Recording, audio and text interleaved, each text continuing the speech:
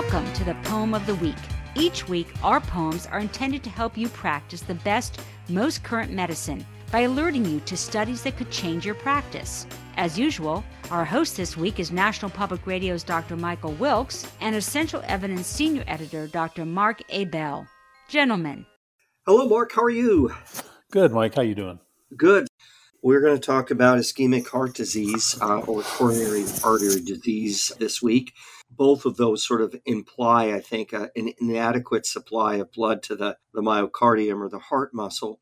We often refer to chest discomfort as angina if it occurs when myocardial oxygen demand exceeds myocardial oxygen supply.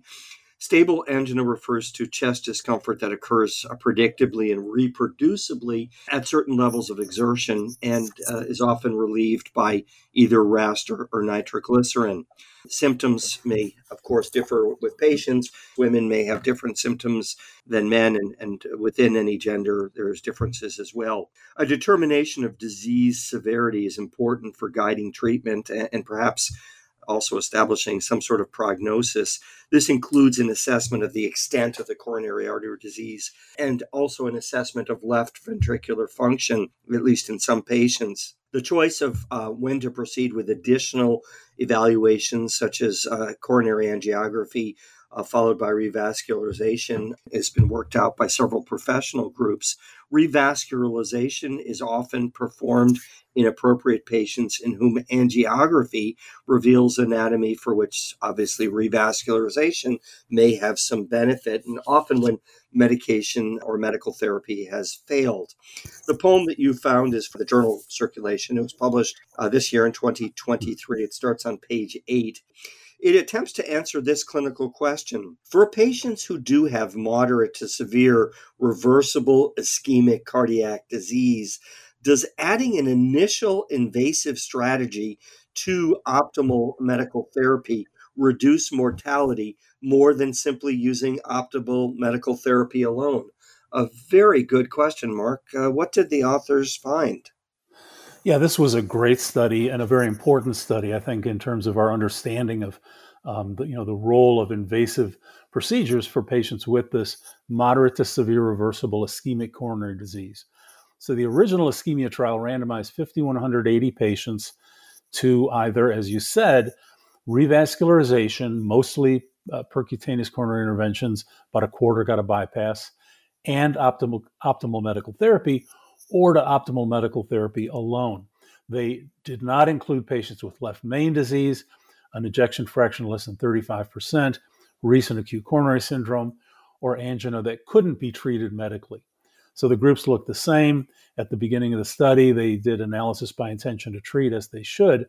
About 80% of those randomized to early intervention did end up getting some sort of a procedure, revascularization done.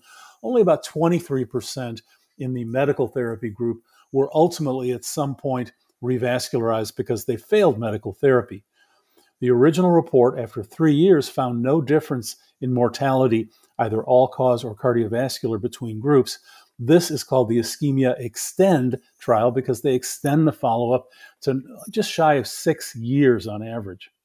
All-cause mortality was, again, identical between groups, hazard ratio of 1.0. That means no difference. Now, what's interesting is that cardiovascular death was less likely for those in the initial invasive group. Hazard ratio is 0.78. That was statistically significant. But, and it's a big but, non-cardiovascular mortality was more likely. Hazard ratio of 1.4, also significant. So these mortality numbers were primarily driven by patients with at least 70% obstruction in 2 or more vessels. They seem to have the greater benefit from the interventions.